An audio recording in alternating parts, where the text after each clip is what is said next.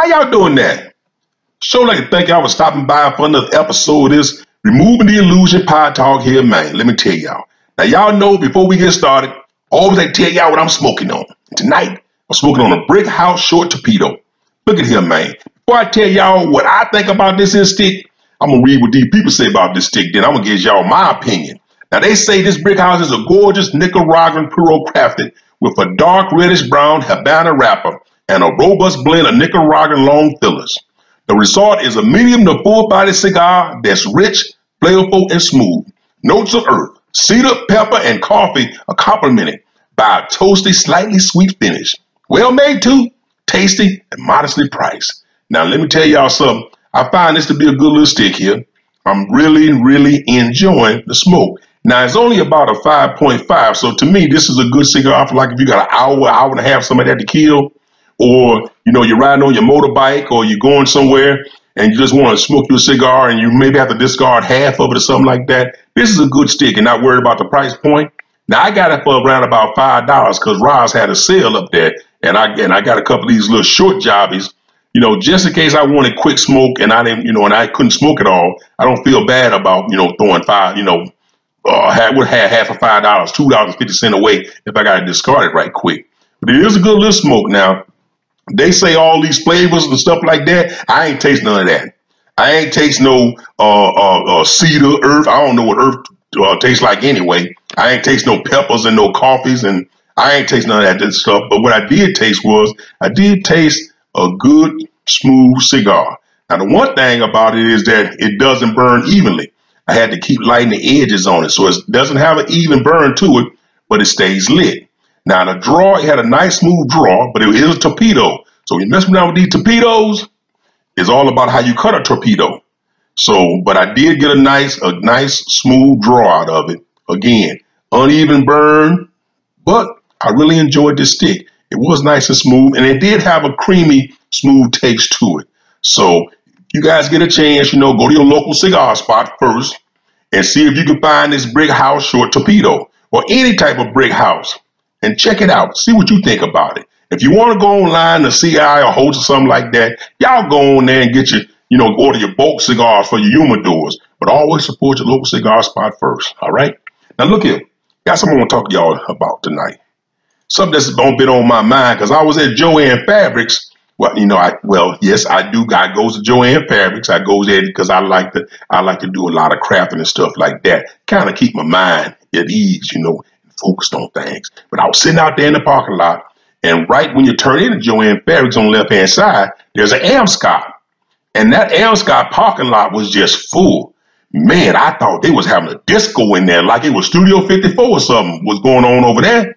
People was in there. I think they were probably getting them payday loans or something like that, because I know they ain't paying their bills. They in there getting them payday loans. And that's what Amscot is. Amscot, you may go up there and pay your light bill and get your check cash, but that place is a payday loan. And I call them payday loan folks loan sharks. So I got to thinking about it. I said, you know what? Before I call them payday loan folks loan sharks or give them any kind of derogatory name, I need to educate myself first, because I shouldn't be talking about anything unless I educate myself first. So y'all know what I did. I went to educate myself. So right now, what I want to share with y'all, we're going to take a look at these payday loans, how payday loans operate, how payday loans got started, how do payday loans compare to loan sharking. We're going to get in this thing. And while y'all listen to this, I'm going to go back on my porch and finish this other half of this brick house. Then I'm going to catch up with y'all on the flip side, all right? Y'all take a listen to this, all right now. Let's take a look at payday loans. Are payday loans ideal for you? We take an in-depth look at the payday loans industry. Are you short on cash this month? Are you considering applying for a payday loan? Before you commit yourself to a binding legal agreement to pay a creditor, you should think about the deal. Payday loans serve their place in the world of financial instruments. However, they come with a set of terms and conditions that are not favorable to the consumer. A payday loan has its pros and cons like any other debt. It could help you out of a tight financial spot, or it could cost you more than you expect. Let's unpack payday loans to decide if they are ever a good idea when it comes to loaning money. Online payday loans. We have covered a number of companies which offer payday loans online. These companies will provide short-term installment loans if you need one in a hurry. Read through our reviews to see if one is suitable for you. What is a payday loan? A A payday loan is a financial instrument offered by microlenders. Banks don't get involved in the payday loan market, they feel it's too risky, and the chances of default are high. Payday lenders have insurance coverage to mitigate the risk of lending to unqualified borrowers. In the case of a default, a policy with a company like AIG, one of the biggest insurance underwriters in the world, covers the lender's asset. A payday loan is a short-term loan that you pay back to the lender with your next paycheck. Payday loans are incredibly popular in the United States, and every state has multiple payday lenders available. Around 12 million Americans apply for a payday loan each year. The payday loan market has a value of nearly $10 million, and more than 11% of the population says they used a payday loan at some point in the last 2 years. Lenders issue payday loans for small amounts, with the average loan size being between $500 to $1,000. The average age group for using payday loans is between 25 to 49 years old, with African Americans being twice as likely to take out a payday loan compared to other race groups. Typically, people who take payday loans earn between $15,000 to $25,000 per year, and they have no college education. Statistics show that renters are twice as likely to use payday loans. Divorcees are more likely to use the facility than married couples as well. People who utilize payday loans cite financial hardship and unforeseen expenses as their reason for needing money quickly. More than 69% of all borrowers state that they use the money to pay for cash shortfalls in their monthly budget. The borrowers spend the funds on their credit card bills, or to cover utilities, food, and rent. Most payday lenders advertise the service as money to cover emergency expenses. However, the research shows that only 16% of all borrowers use the money for this reason. Most borrowers visit a storefront location to apply for their loan, with the highest demographic for loans being the southern states. Why don't banks offer payday loans? When a bank loans you money, it needs to follow the procedure. The loan manager will review your credit report to look at your FICO score. Your credit report is an assessment of your financial responsibility to lenders.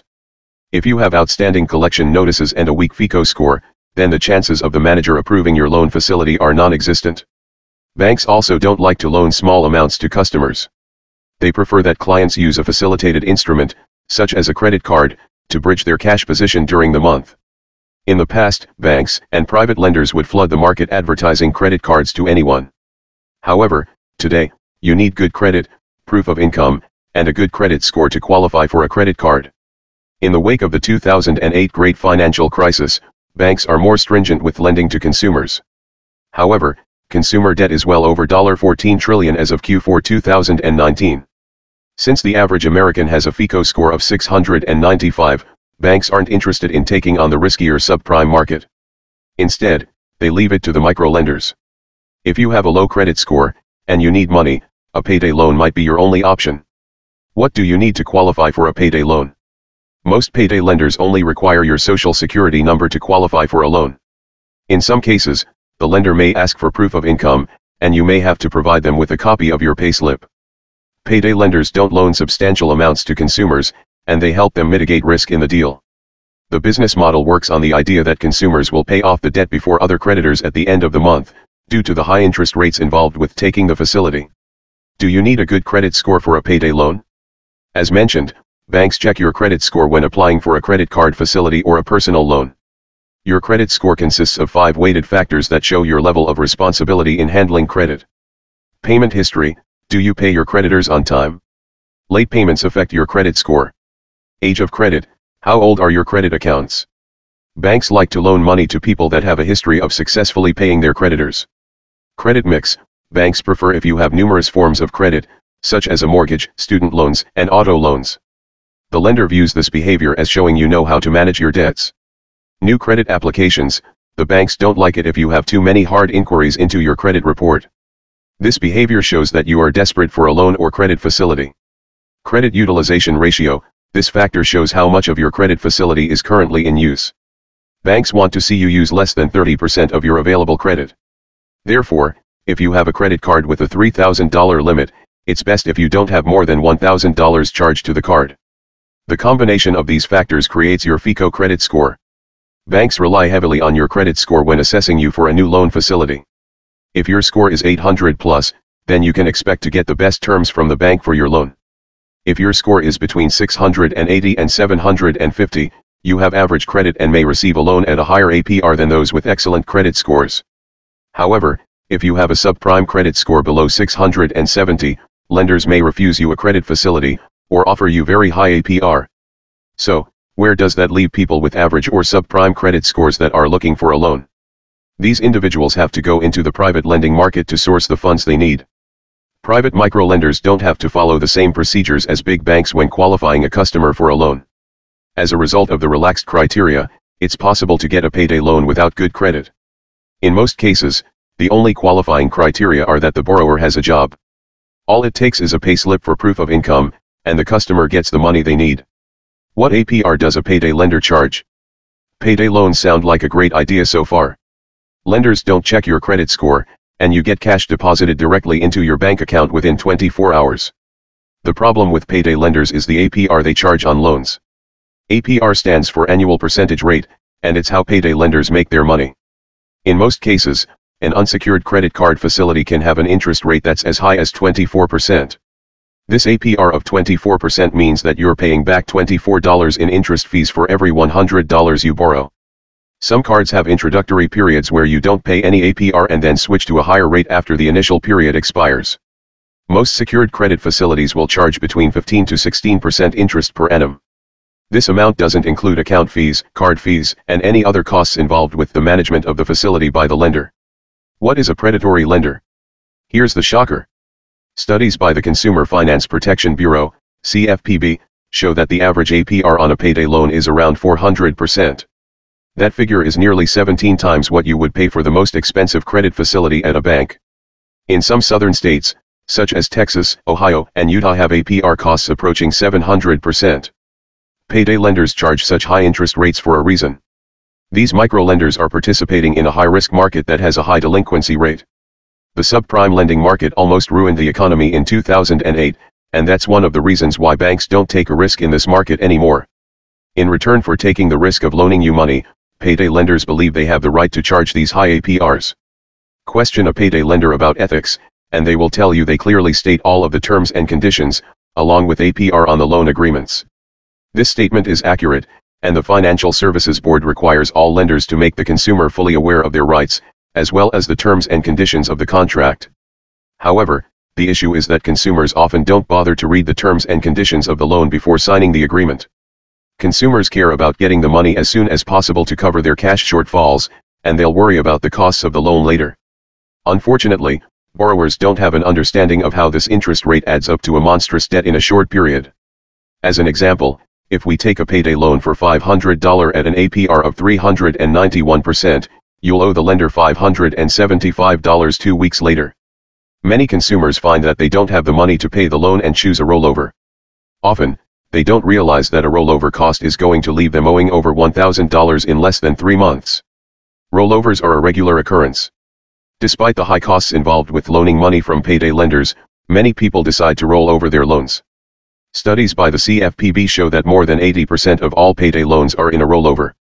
Further research also indicates that the average payday loan user takes around 10 loans per year, and spends nearly 200 days of the year in debt. The cost of the loan takes it longer to recover their budget, forcing them to take on more loans. As a result, the borrower finds themselves in a vicious debt cycle that's challenging to escape. Some studies show that the interest on payday loans can account for as much as 36% of a borrower's annual salary. Payday lenders don't advertise the high APR, and they also don't tell you about rollovers. They leave it to your best judgment that you know how to handle your affairs.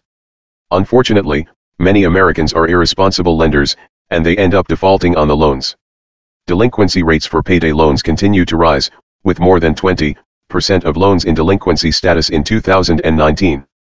When is it a good idea to use a payday loan? After reading the facts on the APR charged by lenders on payday loans, it's easy to write them off as a financial instrument. However, there are occasions where payday loans have a place in your finances.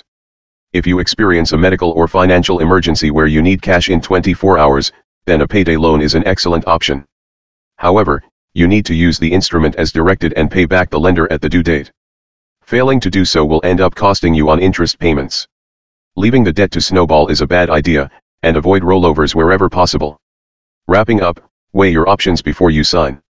Before you accept the loan agreements, take the time to read the terms and conditions. Your lender will have to provide you with a copy by law. Pay attention to the sections about APR, and the rollover periods.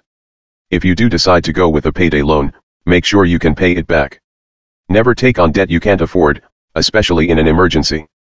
Now, let's take a look at a real-life payday loan transaction. During a routine car checkup, a service attendant announces to you that it will take $500 to repair your car. Normally, this cost wouldn't be a big deal, but this month you had to pay your income taxes, and you took a hit. To make matters worse, you're supposed to go on a road trip in a week. Where are you going to get $500 in time to get the car fixed? You decide to head down to the place on the corner that advertises quick cash now. You've walked by it 100 times but never had cause to go inside. You decide to give it a try. It's so easy. You're out the door in 15 minutes, and $500 will be deposited in your account sometime the next day. Sure, it cost you $50 in fees, but nothing beats that convenience, right? Cash. We could all use a little extra money. A payday loan could provide that money, but it'll cost you. That convenience is a $40 billion per year industry in the United. This is the industry of payday lending, and it's served by more than 22,000 locations nationwide. Booming industry. In 2000, quick cash companies in Washington state issued 1.8 million loans totaling $580 million. In 2004, with a large increase in the number of lending companies and locations, these numbers grew to 3.3 million loans totaling $1.2 billion. The purpose of payday loans. Payday loans are designed for people who need a quick injection of money before their next paycheck. The purpose of a payday loan is fast, easy money to take care of life's little emergencies.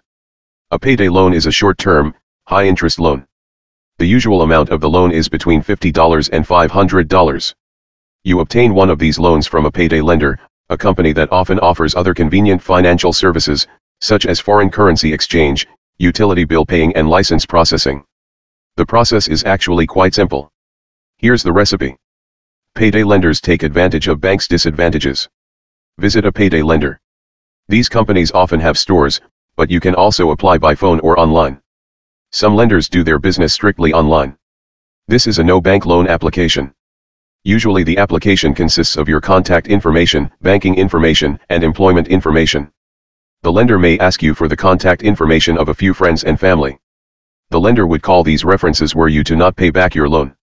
Write a check to the lender for the amount you want to borrow, or, if applying online, pledge to pay the borrowed amount by a certain date. The lender will add the finance charge, or fee. Usually lenders express their fees in $100s. Paying $15 per $100 of loan is fairly common. The lender deposits the money in your bank account or gives you a check for the amount. The lender holds the check you wrote for the term of the loan, usually 2 weeks. When the term is up, the company cashes the check or debits your bank account. This pays back your loan and pays the lender's fee. Rollover: if you can't afford for that check to be cashed, you can roll the loan over into another term, usually another 14 days. The lender will tack on another fee. Ease and convenience fuel the allure of payday loans. One of the biggest advantages that payday lenders have over banks is their flexibility. Payday lenders have more locations and longer hours than most banks. Some lenders, such as some currency exchange locations in Illinois, are open 24 hours a day. And when was the last time you saw a bank open on Sunday? Bad credit? No worries. Payday lenders rarely check your credit. Coupled with the privacy and expediency of the process, this open-mindedness makes payday lenders very attractive to people with poor credit. In addition, the loan application process is fast. You can usually be out the door, off the phone or away from your keyboard in less than half an hour. Furthermore, you get the money in no time if the lender doesn't hand you a check when you apply. The money is usually electronically deposited in your account within a day. Payday loans may sound fine and dandy. So why doesn't everyone get one? Find out on the next page. The drawbacks to payday loans. The biggest drawback to payday loans is the price to the customer. Let's take a closer look at the fees charged by payday lenders. If you were to take out a 2-week payday loan for $100 and were charged a fee of $10, you would owe $110 at the end of those 2 weeks. Look at the math. $10 at 14 days equals 71 cents per day. Okay, cents 71 per day may not seem like much, but what if you couldn't afford to pay off this loan for a year? 71 cents times 365 days equals $261. At the end of the year, on top of the $100 you borrowed, you would owe $261. That means your annual percentage rate, APR, is 261%. The standard payday loan fee in many states is $15 per $100. How high can you go? $15 at 14 days equals $1.70 per day. $1.70 x 365 days equals $391. APR equals 391%. As you can see, for 2 weeks, a $10 or $15 fee is steep for what you're borrowing, but manageable. But when you can't pay the loan back after 2 weeks and you have to roll it over, your fees start to add up. Although most states regulate how much a payday lender can hold you accountable for over a long period of time, payday loans can be extremely costly if you use them frequently or roll the loans over for several terms. Some payday lenders offer other financial services, such as foreign currency exchange. The speed, ease and convenience of payday loans make them attractive to many low-income workers who live paycheck to paycheck and struggle to pay their bills on time. Unfortunately, when people habitually resort to payday loans to manage their finances, they inevitably sink further and further into debt because of the high cost of the loans. Banks, the federal government, state governments, and citizens accuse payday lenders of taking advantage of low-income workers. Concerned organizations say that payday loans are designed to profit from borrowers' poor financial situations. State governments have even passed laws to regulate this controversial lending method.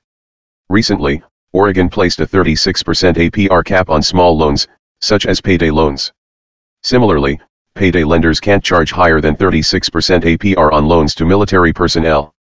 The Federal Trade Commission advises military personnel to seek financial assistance from such military organizations as Coast Guard Mutual Aid, Air Force Aid Society, Army Emergency Relief and Navy and Marine Corps Relief Society. Borrowers in Washington got some help in 2003 when new laws required lenders to extend an installment plan to a borrower after the borrower had taken out 4 successive loans from the same company. Next, we'll take a look at some alternatives to the potentially costly payday loan. Even more APRs. Payday lenders in Alaska can charge up to $20 per $100 of loan. This equates to a 521% APR. The $25 maximum fee in Louisiana comes out to a staggering 652% APR. Payday loans, hints and tips. When you face certain financial challenges, a payday loan may be a wise and viable solution. If you face a long-term financial problem, however, you might want to consider other solutions. Shop around, there are many different payday loan companies. Make sure you aren't choosing the most expensive offer. Open an emergency savings account to cover financial challenges. If your employer offers direct deposit, you may be able to deposit automatically 5% of each paycheck into your savings account. You probably won't even notice the difference, but the savings will be there when you need them. You've heard this 100 times, don't borrow more than you know you'll be able to pay back quickly. Take out a small loan from another institution, such as a bank or credit union. Many credit unions, in response to the financial difficulties faced by consumers who have sunk into debt by relying on payday loans, have created short-term loans with low interest rates. Now, let's take a quick look at predatory lending. Predatory lending benefits a lender at the expense of a borrower. Practices include charging unfair fees and rates or setting borrowers up for failure. Many or all of the products featured here are from our partners who compensate us. Predatory lending occurs when a lender uses unfair or deceptive tactics to lead a borrower into taking a loan that carries fees, rates, or other terms that benefit the lender at the expense of the borrower. The term predatory lending is often associated with the subprime mortgage crisis that occurred in 2008, but it can refer to all types of lending. Some predatory lenders may target subprime borrowers, those with credit scores below 630 and low income, but anyone can fall victim to predatory lending. 6 common warning signs. Consumer advocates don't always agree on what constitutes predatory lending, but there are common warning signs to identify bad actors. Here they are. 1 is the offer too good to be true. Be skeptical when a company makes an offer that seems too good to be true, says Lauren Saunders, Associate Director at the National Consumer Law Center, a nonprofit advocacy organization. The price for speed and convenience may be high fees, getting trapped in a cycle of debt, or being forced to give up your assets. You may see ads from companies promising to mend your damaged credit, settle your debts for less than you owe, or give you a cheap loan despite blemishes in your credit history. Look for the catch before signing any agreement. The price for speed and convenience may be high fees, getting trapped in a cycle of debt, or being forced to give up your assets.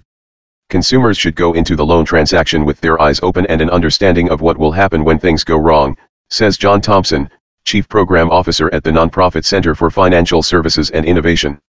2. What does the product truly cost? One warning sign of predatory lending is when a company makes it hard to know how much the loan will cost. A consumer-focused lender will be transparent about the total cost of the loan, Thompson says.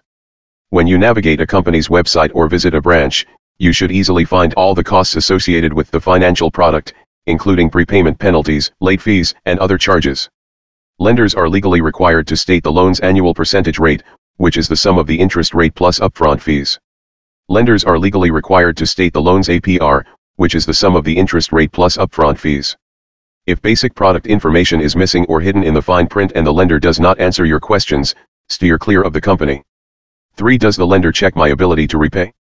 A lender that forgoes a credit check before offering you a loan does not assess how you've handled debt in the past or the potential impact of taking on more debt.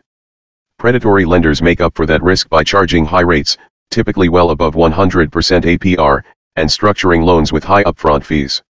Such high rates and front-loaded fees are considered predatory by consumer advocates because they add significant costs and make it hard for the borrower to pay back the loan within the given term. Rates below 36% APR are considered affordable. In practice, a predatory lender might not ask for information about your existing debts and income, push you to take a bigger loan amount than you asked for, have balloon or lump sum payments instead of fixed monthly payments, encourage repeat borrowing or rollovers of the loan.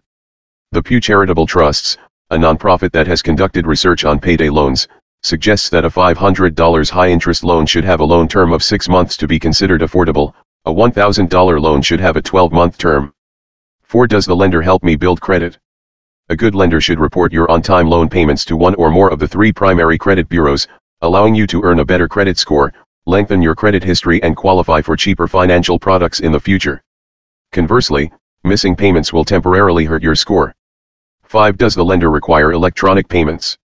No lender can demand access to your bank account to collect payments, Saunders says. Many lenders request access to your account, promoting the convenience of automatic payments. A predatory lender, however, may treat your account like an ATM, making repeated payment requests while you rack up bank overdraft fees if your account is short. 6. Have others complained about the lender? Do your homework on the lender's online reputation, just as you turn to Yelp for restaurant reviews. Check its rating and customer reviews at the Better Business Bureau and see how many complaints are registered against the company. Look for the lender's name among the Federal Trade Commission's scam alerts. Finally, check the Consumer Financial Protection Bureau's complaints database. How to spot a good lender. An ideal lender checks your credit and ability to repay a loan, lends you amounts that match your financial need and clearly discloses the total cost of taking the loan. Lenders that are truly consumer-first may offer opportunities like financial education and lower-cost products over time. It also does not encourage repeat borrowing. Before taking a loan from a potentially predatory lender, explore other options. A payday alternative loan from a federal credit union. Borrowing money from family or friends using a loan agreement. Getting help from local nonprofits, charities, or religious organizations. Asking your employer for an advance on your paycheck, or using an app like Earnin to access your earnings before payday. Some short-term loans cost over 20 times more in interest than the average credit card. And yet 1 in 10 Americans have used them. These small dollar advances, or payday loans, are available in most states. All you need to do is walk into a store with a valid ID, proof of income and a bank account. The balance of the loan, along with the finance charge, the service fees and interest, is typically due 2 weeks later, on your next payday. In the US today, these loans are a $9 billion business.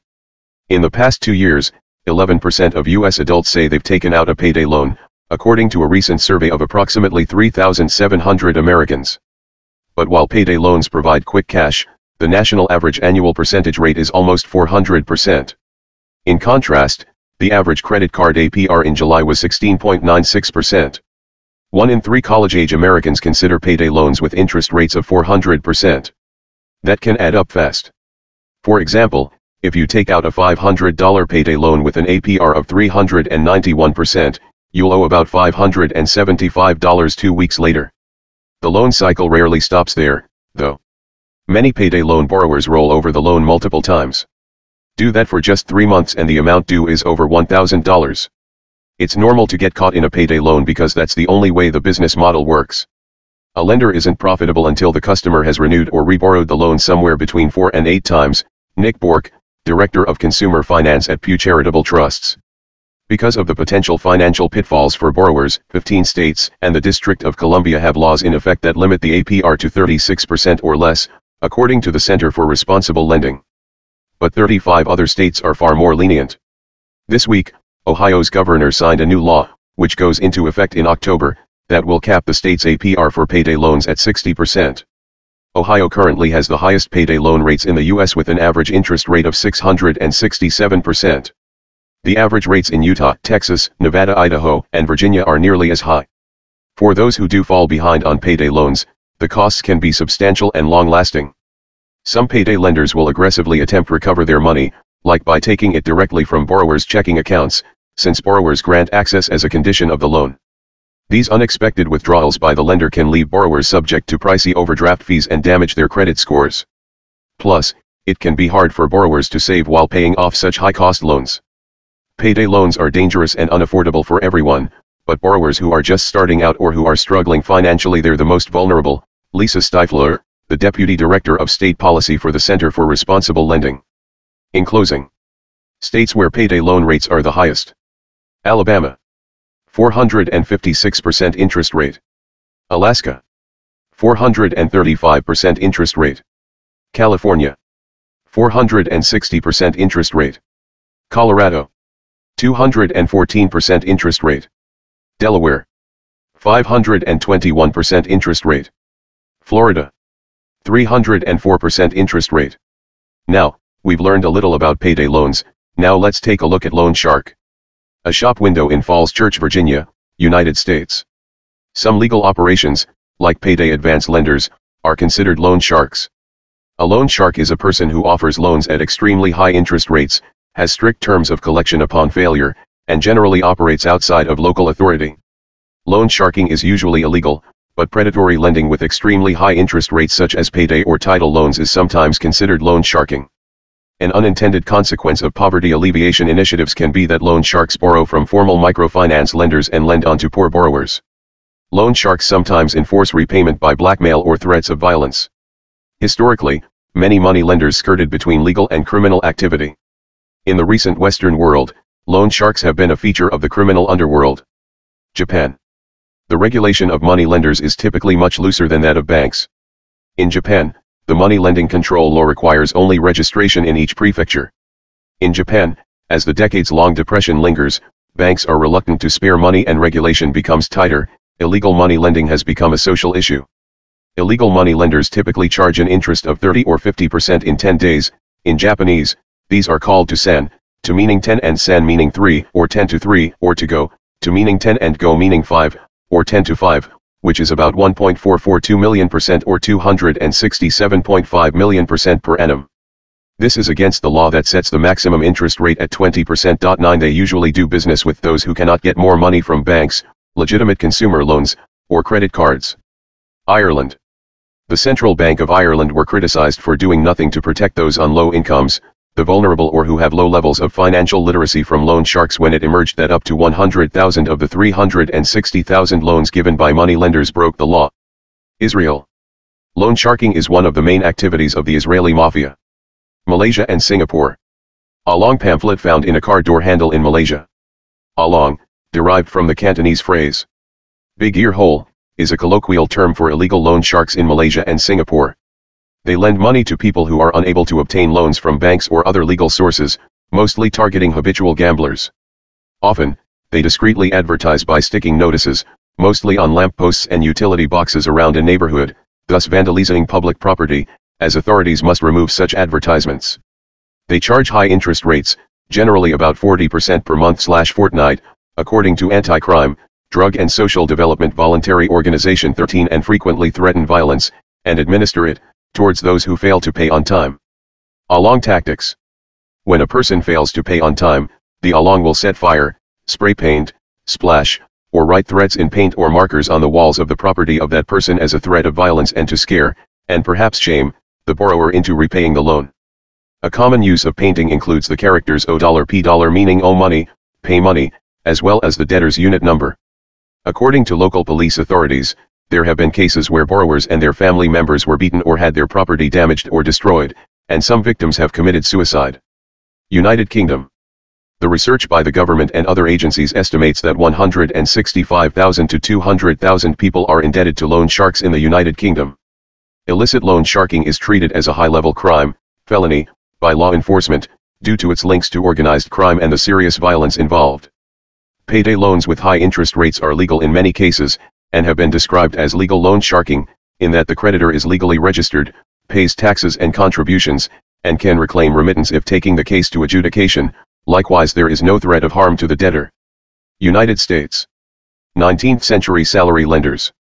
In the late 19th century US, the low legal interest rates made small loans unprofitable, and small-time lending was viewed as irresponsible by society. Banks and other major financial institutions thus stayed away from small-time lending. There were, however, plenty of small lenders offering loans at profitable but illegally high interest rates. They presented themselves as legitimate and operated openly out of offices. They only sought customers who had a steady and respectable job, a regular income and a reputation to protect. This made them less likely to leave the area before they paid their debt and more likely to have a legitimate reason for borrowing money. Gamblers, criminals, and other disreputable, unreliable types were avoided. They made the borrower fill out and sign seemingly legitimate contracts. Though these contracts were not legally enforceable, they at least were proof of the loan, which the lender could use to blackmail a defaulter. To force a defaulter into paying, the lender might threaten legal action. This was a bluff, since the loan was illegal. The lender preyed on the borrower's ignorance of the law. Alternatively, the lender resorted to public shaming, exploiting the social stigma of being in debt to a loan shark. They were able to complain to the defaulter's employer, because many employers would fire employees who were mired in debt, because of the risk of them stealing from the employer to repay debts. They were able to send agents to stand outside the defaulter's home, loudly denouncing him, perhaps vandalizing his home with graffiti or notices.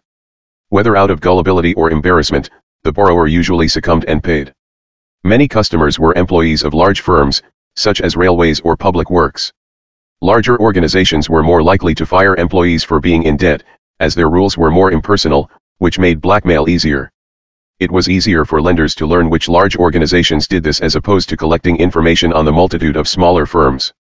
Larger firms had more job security and the greater possibility of promotion, so employees sacrificed more to ensure they were not fired. The loan shark could also bribe a large firm's paymaster to provide information on its many employees. Regular salaries and paydays made negotiating repayment plans simpler.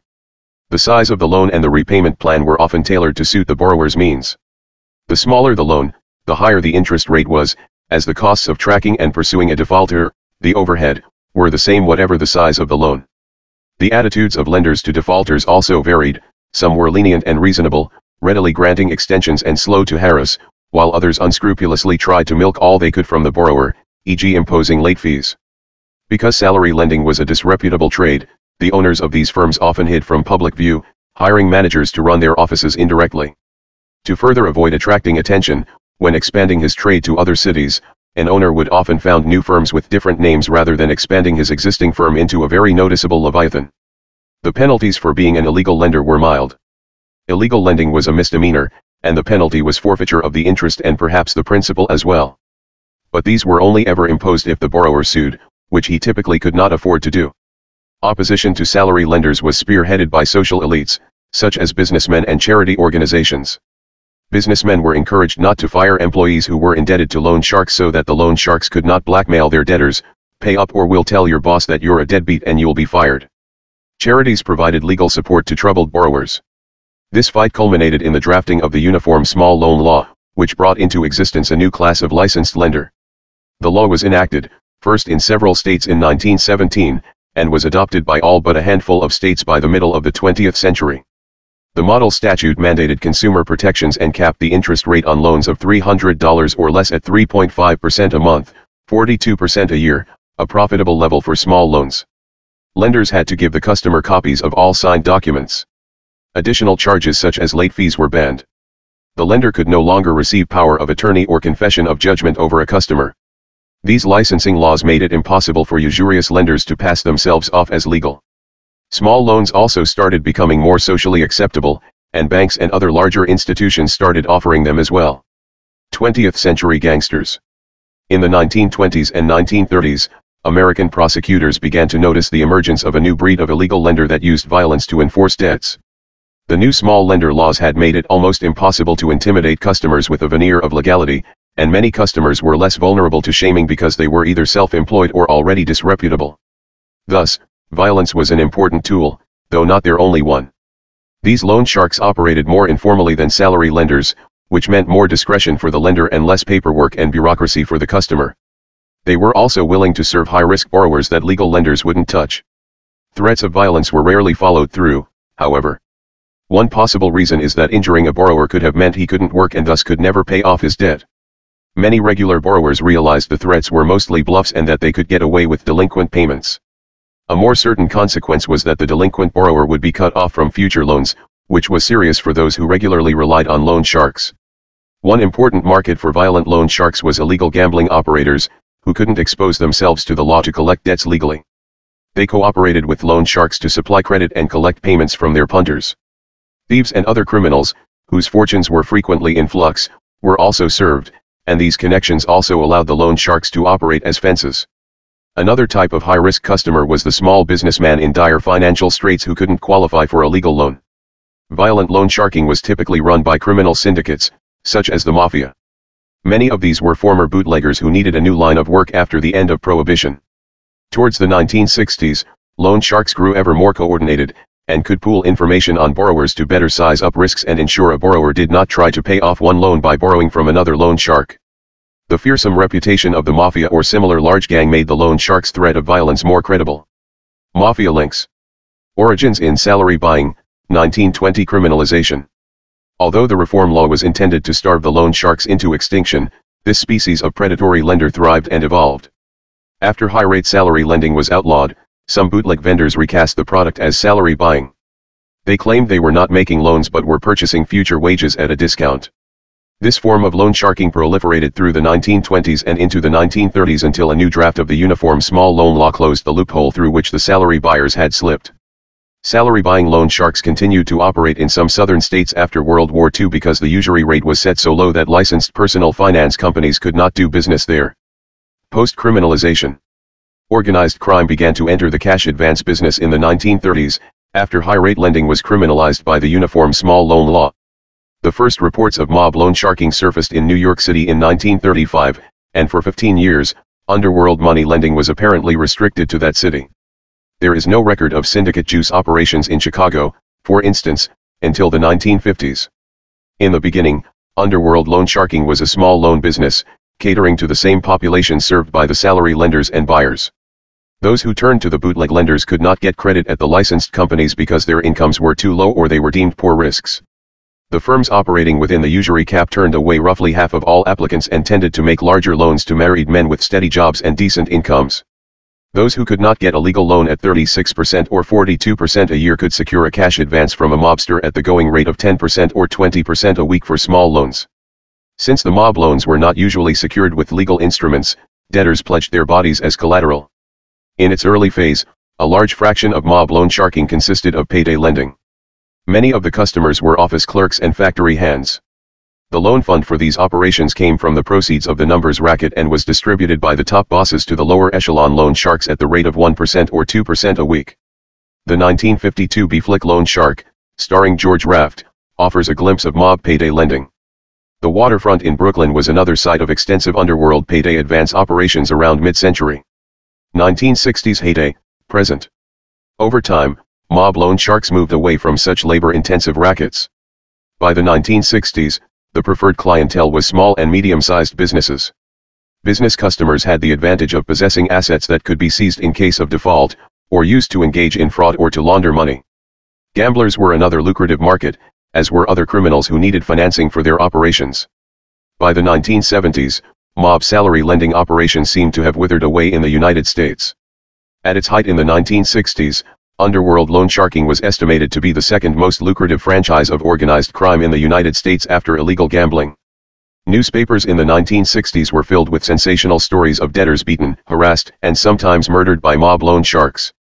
Yet careful studies of the business have raised doubts about the frequency with which violence was employed in practice. Relations between creditor and debtor could be amicable, even when the vig or juice was exorbitant, because each needed the other. FBI agents in one city interviewed 115 customers of a mob loan business but turned up only one debtor who had been threatened. None had been beaten. Non-mafia sharks. Organized crime has never had a monopoly on black market lending. Plenty of vest pocket lenders operated outside the jurisdiction of organized crime, charging usurious rates of interest for cash advances. These informal networks of credit rarely came to the attention of the authorities but flourished in populations not served by licensed lenders. Even today, after the rise of corporate payday lending in the United States, unlicensed loan sharks continue to operate in immigrant enclaves and low-income neighborhoods. They lend money to people who work in the informal sector or who are deemed to be too risky even by the check-cashing creditors. Some beat delinquents while others seize assets instead. Their rates run from 10% to 20% a week, just like the mob loan sharks of days gone by. Non-standard lenders in the United States. In the United States, there are lenders licensed to serve borrowers who cannot qualify for standard loans from mainstream sources. These smaller, non-standard lenders often operate in cash, whereas mainstream lenders increasingly operate only electronically and will not serve borrowers who do not have bank accounts. Terms such as subprime lending, non-standard consumer credit citation needed, and payday loans are often used in connection with this type of consumer finance. The availability of these services has made illegal, exploitative loan sharks rarer, but these legal lenders have also been accused of behaving in an exploitative manner. For example, payday loan operations have come under fire for charging inflated service charges for their services of cashing a payday advance, effectively a short-term, no more than 1 or 2 weeks, loan for which charges may run 3 to 5% of the principal amount. By claiming to be charging for the service of cashing a paycheck, instead of merely charging interest for a short-term loan, laws that strictly regulate money lending costs can be effectively bypassed. Payday lending. Licensed payday advance businesses, which lend money at high rates of interest on the security of a post-dated check, are often described as loan sharks by their critics due to high interest rates that trap debtors, stopping short of illegal lending and violent collection practices. Today's payday loan is a close cousin of the early 20th century salary loan, the product to which the shark epithet was originally applied, but they are now legalized in some states. A 2001 comparison of short-term lending rates charged by the Chicago outfit Organized Crime Syndicate and payday lenders in California revealed that, depending on when a payday loan was paid back by a borrower, generally 1 to 14 days, the interest rate charged for a payday loan could be considerably higher than the interest rate of a similar loan made by the Organized Crime Syndicate. What y'all think about that? Payday loans. Now let me tell you something now. I can recall back in Michigan when I came out of my divorce, it was my second divorce. Hey, can't keep count sometimes. But my second divorce I came out of, and I was living in this place called Roseville, and I had bought this house. It was an emotional buy. It was an investment property. I had bought it. Like I said, it was an emotional buy because I shouldn't have bought it because I was coming off that divorce and my mind wasn't totally right yet. But I ended up buying that house in Roseville, and at first it turned into a money pit, but then I got my money out of it. But I just came out of divorce, and like maybe the next week I bought that house. And that house needed a lot of work, more work than I can imagine at that time. And I had paid these two old boys, a black boy and a white boy. They had a white van. I paid them boys because I was working at night at Michigan Truck. So in the daytime, they had plenty of time to work on the house. I paid them boys $2,000 to do my drywall to drywall the whole house. Well, what them boys did was them boys went to Home Depot. It was Home Depot. It was closer. Went to Home Depot. They got all the drywall and all the stuff to do the drywall, nails, all that stuff. They bought all that stuff and they put it in the house, but they never came back to do my job. Never came back. So you pretty much say I got ripped off $2,000. But see, it was my own fault because I didn't vent. I didn't vent them people. So I'm saying because I had too much going on at the time. When you coming off of a situation, especially like a divorce or anything traumatic like that, you shouldn't make any decision, especially no big money decision like purchasing a house or buying a car or doing anything because your mind ain't right. And this was 2 days after. Matter of fact, it wasn't my divorce. It was me and my second wife. We had separated, right?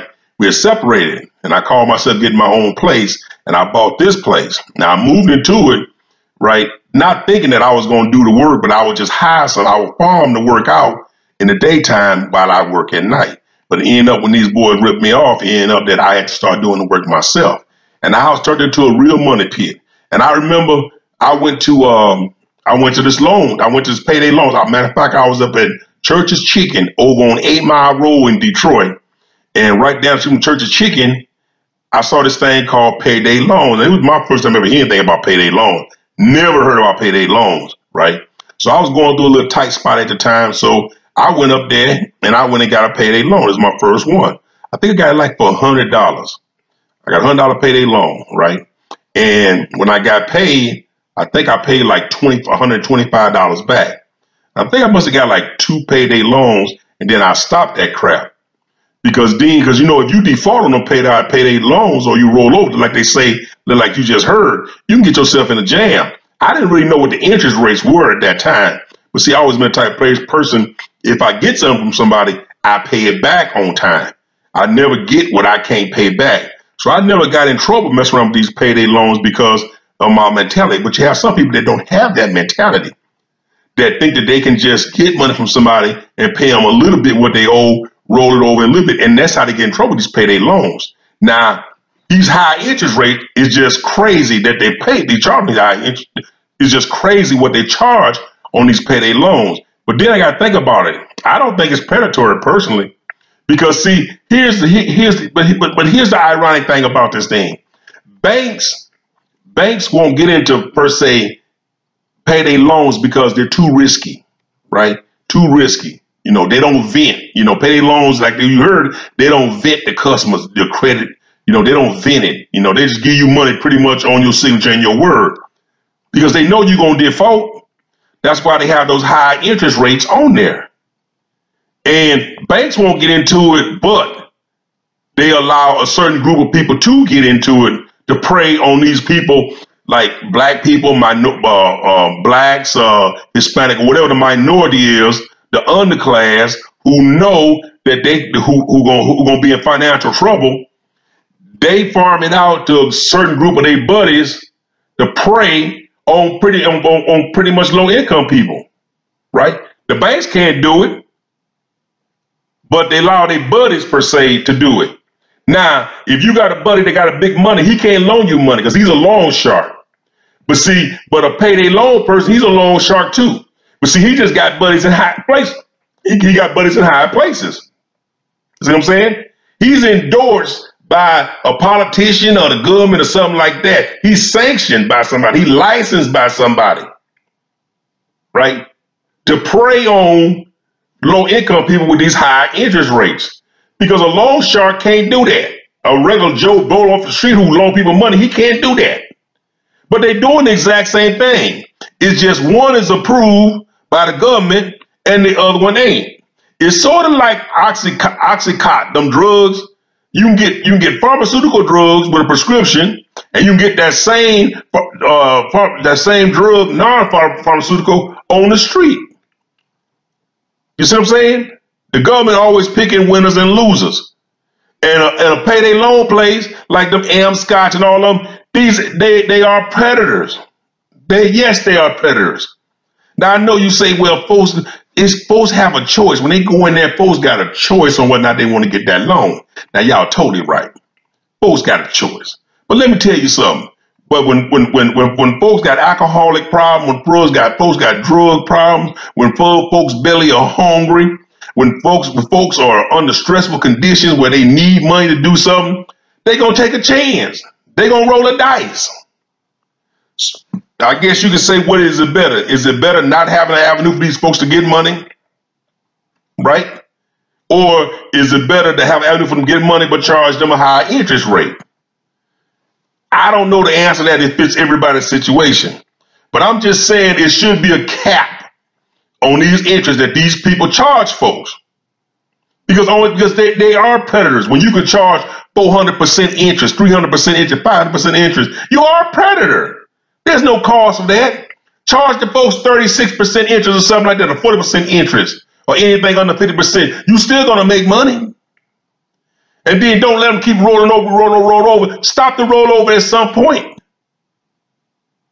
You know, I know it's a risky business, and what y'all didn't catch in that was that in 2008, when the economy crashed, part of what caused this is just not the home crashes, the homes. It was all these loans, these predatory loans that came due and people couldn't pay back because these payday loan people, as you heard, they have insurance. The bank, they insured by the bank. Ain't that crazy? The banks won't do what payday loan folks do because of the risk, but the bank will insure the payday loan folks. So you go out here, right? It's like You do it like this. You tell your boy, you say, look here, man. Look here, man.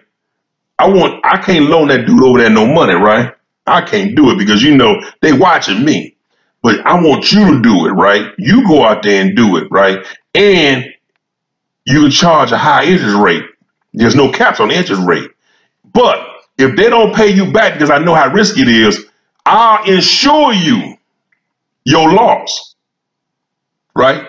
So they buddy go out there and make these loans to these people who they know they can't pay back because they're going to get some money, right? But then when the economy defaulted, right, they couldn't get that money, they were insured.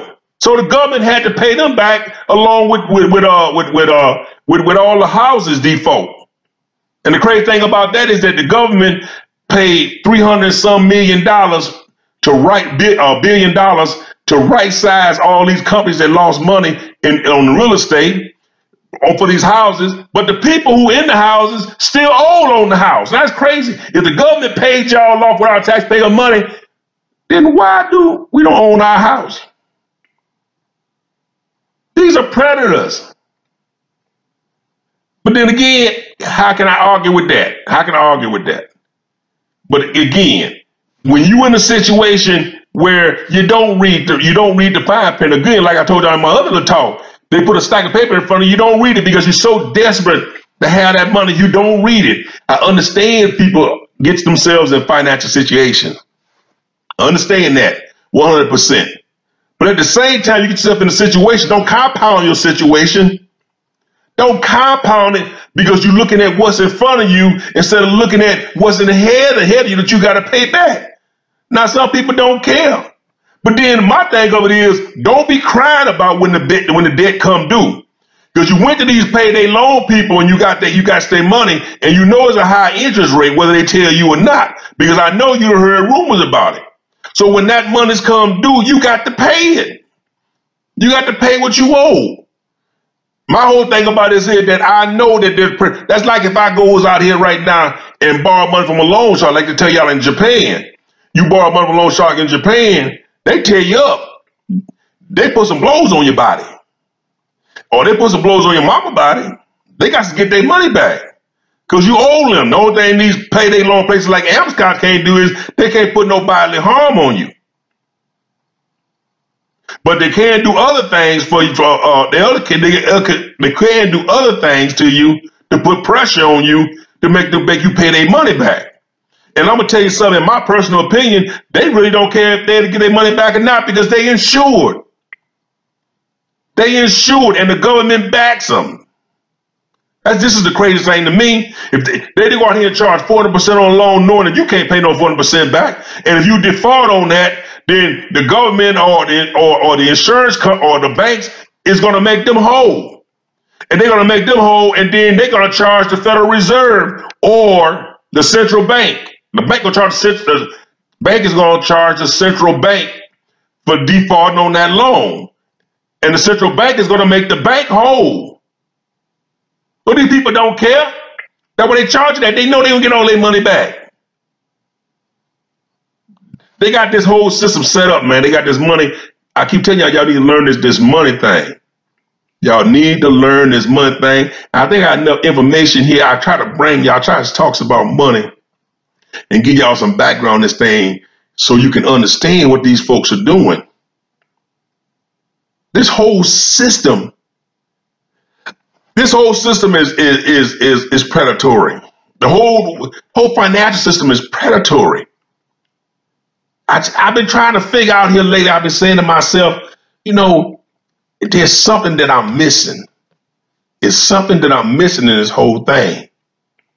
When this whole money thing, this paper, this fiat was injected, we got so addicted to this paper that we lost all physical, financial thinking, our mentality. We just got only thing we know is money, money, money, money. We got to get that medium of exchange. We lost the whole principle behind it. I've been trying to figure out what's going on. It's like I'm going to share something with y'all right now that it came to me. I was thinking to myself about this money thing. I'm saying to myself, well, people are buying up whole countries. They're buying up land for something that's not even real. Something that's only in your imagination. That's only you think it can do something for you because it has right knowing they said it's backed by the government. Think about this thing. How people are accumulating material things over numbers and paper that don't exist. Because you think when you get in the head, it can do something for you. You can go to Walmart with it and buy you some Boudin or buy you some Gatorade or Powerade. You got that little plastic car you can put in the machine. You don't see nothing. Voila, magic. You walk out the door with bags. It's a silly system. It's a confidence system. And then on the world market, right? On the world market, the countries argue between the two of them. My money is more valuable than your money. That's like what China did. The reason why people mad at China, you know why people mad at China? Or how governments are mad at China? Because it's not so much the governments are mad at China. It's because the bankers, the money people, the IMF, they mad at China because they don't know what the value, they don't know what or how to value the Chinese money. Chinese got their own money. Do y'all know how this system works? Chinese got their own money. They create their own money. They create the value of their own money. It's just paper. But China, you look at China goods and service and their GDP, they're a manufacturing powerhouse. When you create something tangible, and when you have a workforce that's working, the value of your money goes up. But they can't value China money because China won't play with them with their money. That's why they're mad at China, because China won't value their money. That's the reason why when China when America buys something from China, right? When you folks buy something from China with your per se dollars, there's exchanges being done in the background, right? And when them dollars per se go to China, I'm gonna simplify it for y'all. When them dollars go to China, them dollars can't do nothing to China. China don't care nothing about them dollars. Them dollars only of value in the United States. That's the reason why when America owed China so much money, that's why China takes that money and they buy a building in New York City or they buy up land in America. Because that money, that American dollar, is only the valuable to America. Only valuable here. And if they use that American dollar in China to buy something, they're giving that money to somebody who has investments over here to use that dollar because it ain't no good in China. When the last time you shop with a Chinese dollar over here in America? You get you a Chinese dollar right now and go to some American store and try to buy something with it. They'll run you out there with a pitchfork. It ain't no valuable. Chinese money ain't no valuable here. But if you somebody who do trade in business in China, you take that, somebody give you some Chinese money over here, you take that money because you going to China next week or you investing it in China on their market. That's where it's only valuable at. They say the American dollar is the highest one. Yeah, it's the highest $1 in the world because you know what? Everybody want to get here. Everybody want to invest here.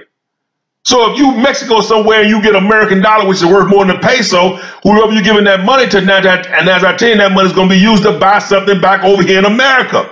That's what they see on these movies. These people got these big old vaults stacked up with dollars on crates. This dollar's full of money. What do you think they're doing with that money? They're trying to get that money clean so they can buy something over here in America with it. Because they can't buy nothing in Mexico with it. Because if they buy something in Mexico with who they into in Mexico, now that person have investments over here in the United States. That's the only reason. That's what China does. They buy up everything over here. There's no value to their money. Yes, everybody wants the American dollar because of the perception. The perception that the American dollar for so many years has been the strongest dollar in the world. But we have lost our manufacturing base. We are a consumer. We're not a producer anymore. Everyone knows when the producer names the tune, the consumer has to dance. We are consumers. We dancing. We just like we got blackface on. We dancing. We're a consumer. We're a consumer-based market. George Bush did that. That's what George Bush, last Bush, W. That was his vision to turn us into a consumer-based market. Most stupid thing in the world when you lose your manufacturing base. You don't produce anything. You had to buy masks from China for coronavirus. People making big money off of these masks now. I was listening to podcasts of them folks down in Silicon Valley. They was used to those venture capitalists in Silicon Valley. They took their money out of VC, venture capitalists in technology, and put their money into buying masks. That's why they want you to wear a mask. Because people is making a big money off that mask, and China shipping them over here by the boatload. The most craziest thing in the world, they got to get rid of all the masks. Now they got you wearing mask. They don't have you mask for your protection. They got you wearing a mask because people are making big money off it. That's where the new investment is at. Come on, folks. Everybody, not just pay their loan, folks. Everyone is preying off of the consumer. Preying off of the low income people. Paying off of people's stupidity. Preying off of people's stupidity. Now, then again, I say to myself at the same time, I say, well, you know what? That just ain't right, man, because people got a choice. Yes, people got a choice. Matter of fact, I was listening to this podcast and they was talking about this young girl who escaped from North Korea. And this young girl was telling us about how horrific, that we can't even imagine a phantom that goes on in North Korea. Stuff that we take advantage for here in the United States, like lights, running water. They ain't got none of that. Them people ain't got none of that. Only the top 1% have access to that. How the people are brainwashed. Almost worse than slavery over there. This young girl was describing it. And I got to sit back thinking, I'm saying to myself, well, you know what? Out of all my talk about payday loans, about the bank, about this and about that, we got some pretty good over here. The only difference is that we got it pretty good over here, but how good we got it, it started to decline. It's starting to decline. The girl said something very interesting. She said that the North Korean government, their philosophy is if you keep the people poor and hungry, you can control them. They don't have time to be thinking about politics or getting off in the 1% business because their belly's hungry. Only thing they doing is looking to survive every day. She said you can't have a middle class there because if you got a middle class there and if people got running water, people got lights, now people are thinking about, their lifestyle. They're thinking about, hey, we need more. We need more of this luxury. Then the people start thinking about what the government doing when you got a middle class, you got people that's working and people got nice things. People got all the amenities. Like I say again, water, electricity. You go and flush the toilet and the poop go right down the drain. You don't even see the poop. You don't even see it. You sit down there, you dump it out, you flush, you don't even see it unless you look in the toilet stool. But them folks ain't got nothing. And I got thinking about it, I say to myself, man, is that what they trying to do here?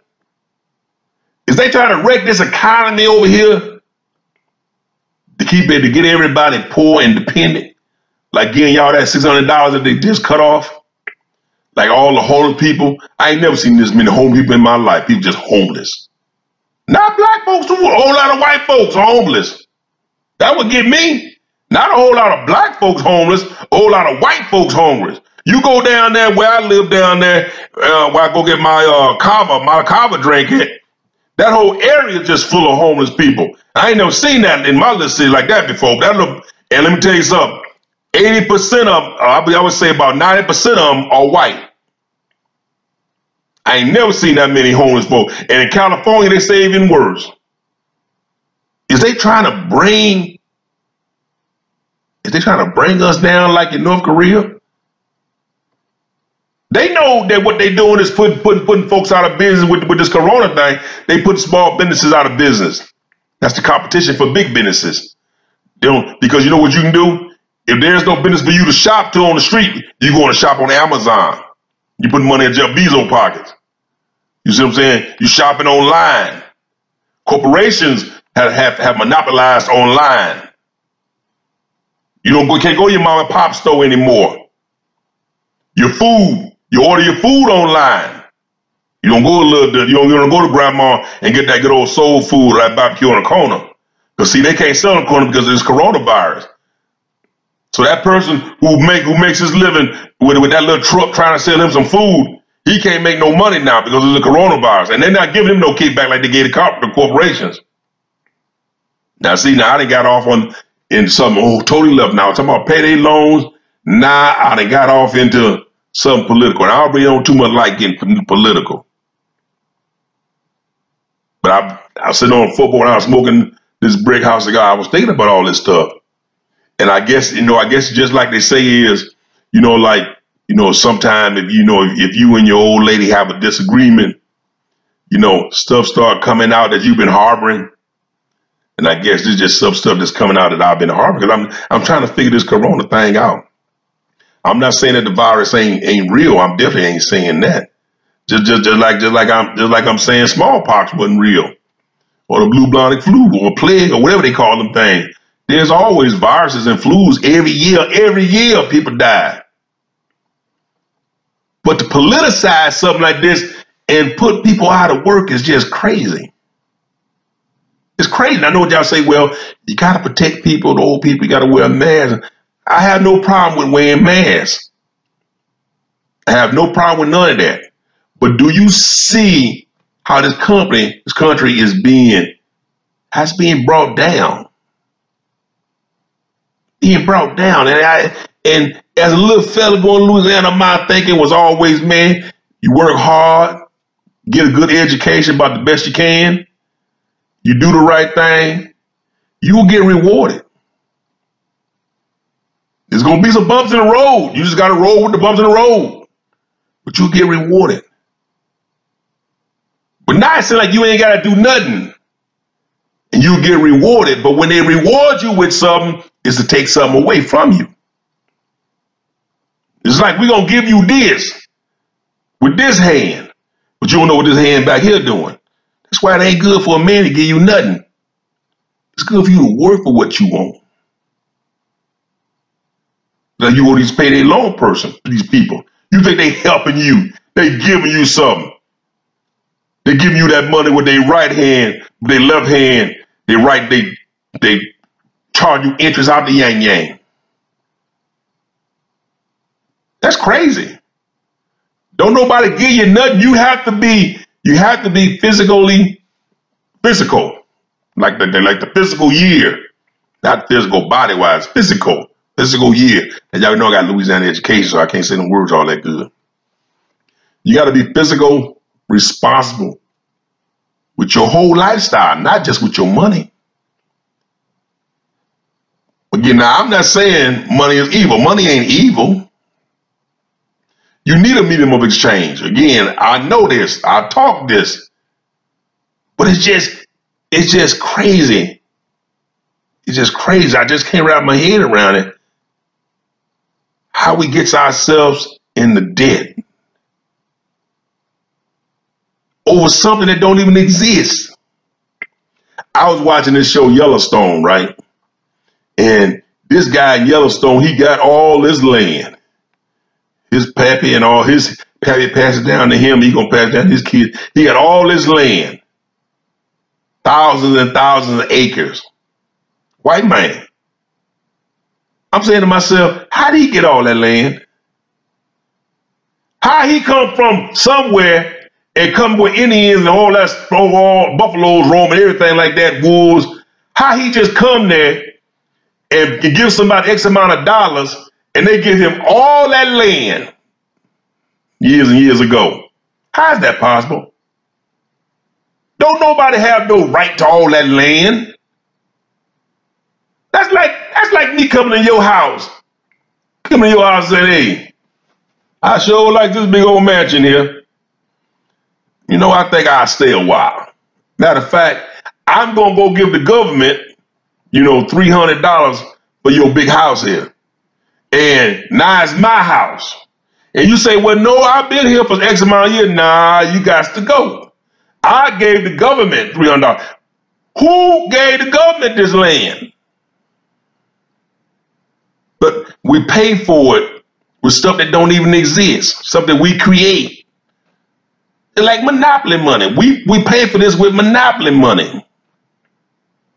I might be getting a little too deep now. I think I better pull back and hold my horse. I'm talking about payday loans I got off in the Yellowstone. I'm just looking at this thing. I'm just trying to figure out how we get ourselves into debt. How we not responsible enough. How we need so much material things. Material. Hey, it's not like when you go to a payday loan place, it's not like you go in there to get food. A lot of these folks, I'm telling you, and I know, I watch these folks go in there. And a lot of folks going in there to get money to buy food. Right? To pay their bill. Now they may get a little money to pay their bills, but they ain't gonna pay that whole bill. If that light bill $100, they don't get them people $25. They gonna let the light company roll that $75 over. Okay? But I'm like saying, it's not like some of these folks going in there, to get money for something life saving. Like you gonna buy food for your kids or buy food for you. A lot of people go in there and they get them payday loans and they want to go shopping. They want to go on Amazon. They want to go do something. They want to do something frivolous with. Now I'm not saying all, but I'm saying a lot of them. I sit there and watch.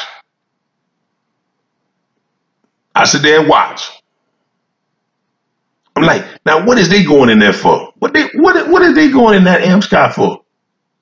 They drove up in a nice car. How you driving a Lexus and you pull up in the Amscot? How you driving a Mercedes and you pull in the Amscot? And the most ridiculous thing that I ever see, I see some of my own folks, my own black folks, come up there in them nice cars with them big shiny rims on it, way sitting up high, music blasting, and they getting out state car going in the Amscot. How you riding in that car with that pretty paint job with them big old 32-inch rims that you probably got from rental rims? What you going in there? What you going down Scott pay their loan place for? You need to go sell them tires and get rid of that car. This guy's what I'm talking about. This guy's that I'm talking about. This is what when I sit up there, I look at some of the cars drop there, the people that come in there. I'm just looking at all this stuff. I know they ain't going in there to get no money to pay no bill or to feed their family. I know it. It's just ridiculous. But it's there for you, right? It's there for you. Now, my only regret is that I didn't get hooked up with something like that. I just got hooked up with some bank or something and started me one of them payday loan places, right? I should have did it, but they're not gonna let me do that. They're not gonna let me get in on that. I ain't gonna tell y'all why, but they ain't gonna let me get in on that. Put like this, I ain't the right color. I ain't the right color to get in on that payday loan stuff. They got their clique, they got their people. Predatory lending. That's all it is. But you got people that participate, people that goes in there and get them. And I sit down, I look at these folks, and it just saddens me how irresponsible these people are. Like y'all think I'm joking. They drive up there in them nice cars, them pretty cars. 2-3 people get out there. Some of them look like they just got out of bed in their pajamas, going in there to try to get some money. Probably go get their hair weave done or something. I don't know, but it just don't make no sense to me. But look, I'm gonna get on out of here. I think I done ramble on this little pod talk here. You know, y'all, I sure apologize tonight. I got all off track here. Like I say, you know, I started venting. Everything I be thinking about, I think I just started venting tonight. That's all right. Y'all forgive me on this little pod talk here, but these payday loans things, like I say, you know, I call it predatory lending. Pretty much ain't no different than loan sharking. But at the same time, you got folks out there who needs money, you know, and by any means necessary, if they got a little job, they can get some money. They don't care nothing about these interest rates. They're just trying to get that fast money. But in the end, the interest rate catches up with them. Now, I don't know how they get their money back.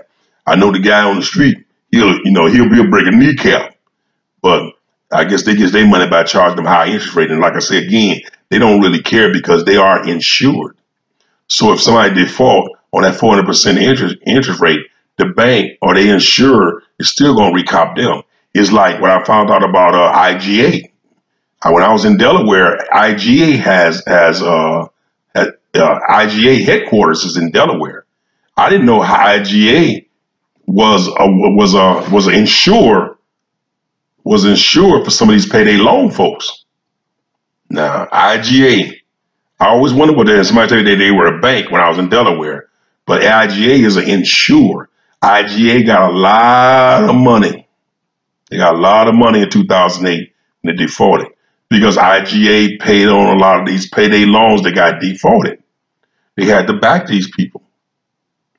It was risky business.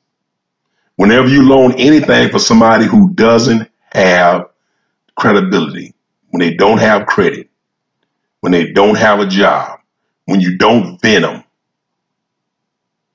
right? It's a risky business. They are going to default. But IGA insuring these loans, they package those loans up and they sell those loans to like overseas investors. That's why when 2008 happened, it just didn't affect America, it affected the whole world because people in China and Europe had to be paid because of the people in China and Europe didn't get paid for these risky investments when they buy these packages from IGA and these other companies over here. Then these foreign companies, these foreign countries and their investors are going to lose confidence in the American dollar and the American system. So that's why Bush them had to take the American people tax dollars and make things right by paying the world with Americans' tax dollars. You know, what they did was just balloon the national debt because they don't care about the national debt. Why should you care about the national debt when you can just print money at will? Because people are going to believe it's worth something. There's no physical responsibility, not in our home or in the government's home. And what's hurting people today is these interest rates. You wonder why the banks don't give you 0.01% interest on your savings account. The banks give you that because the Fed has lowered the interest rate so low to almost zero that they can't make no money. When they loan money out, when the Fed or a bank loan your money out, your savings, you got $20,000 in the bank, right? You getting 0.01% interest on that $20,000. You getting that because the bank take your $20,000, loan it out to some corporation, some businessman, and you know how much interest they get on it? They probably get 2 or 3% interest on it at the most. With the interest rate so low, they can't afford to give you any money on your investment. That's why the banks don't that's why the interest rates are so low in the banks. Because money is so cheap. 0% interest. If you want people to make money, the interest rate has to go up. I know y'all hate it. You want free taxes and all that kind of stuff, but you so uneducated, you don't know the system. You will never make money. Your stocks is not going to make money because it's 0% interest. Your savings account, 0% interest. Your CDs, if you get 2.3% interest on a CD, then you have to leave it there for about 9 months, that CD, to get that 2.3%. If you got $20,000 in a CD in 9 months, they only going to give you almost $385. Because the interest rates are so low. Don't y'all understand, people? Stop crying about we want 0% interest. No, you want the interest rate to go up. You want to pay a little bit more. Because smart people are going to invest and they're going to make money off that interest. But the feds and the government is so concerned about businesses leaving because interest rates are so high that businesses are not going to invest. That's stupid. That's because businesses got to think that there's cheap money. Boy, I said I wasn't going to get off. I said I wasn't going to get off in all this. Look here. I took enough of y'all time, all right? Look, I took up enough of y'all time for talking about this money thing here. But look here. Y'all get a chance, y'all stop off at your local cigar spot. Check out this Brick House short torpedo. Pretty good little stick here. Pretty good. Like I say, I would have this stick out for lunch or something like that. You know, it's not a stick that I be smoking on when I'm hanging around my fellas and we just chilling out, you know, talking what we talk about. If you want to go online, go online and see I hold somewhere like that. If you want to get a bunch of them, to put in your humidor. But like I say, it's a pretty good little stick here. And like I apologize again, I got all off on a rant today. When y'all get out thinking about money, mine just zoom off. But look here, I'm gonna get on out of here. Like I tell y'all always in closing, y'all take care of everybody out there. But more importantly, y'all take care of yourself first. All right now.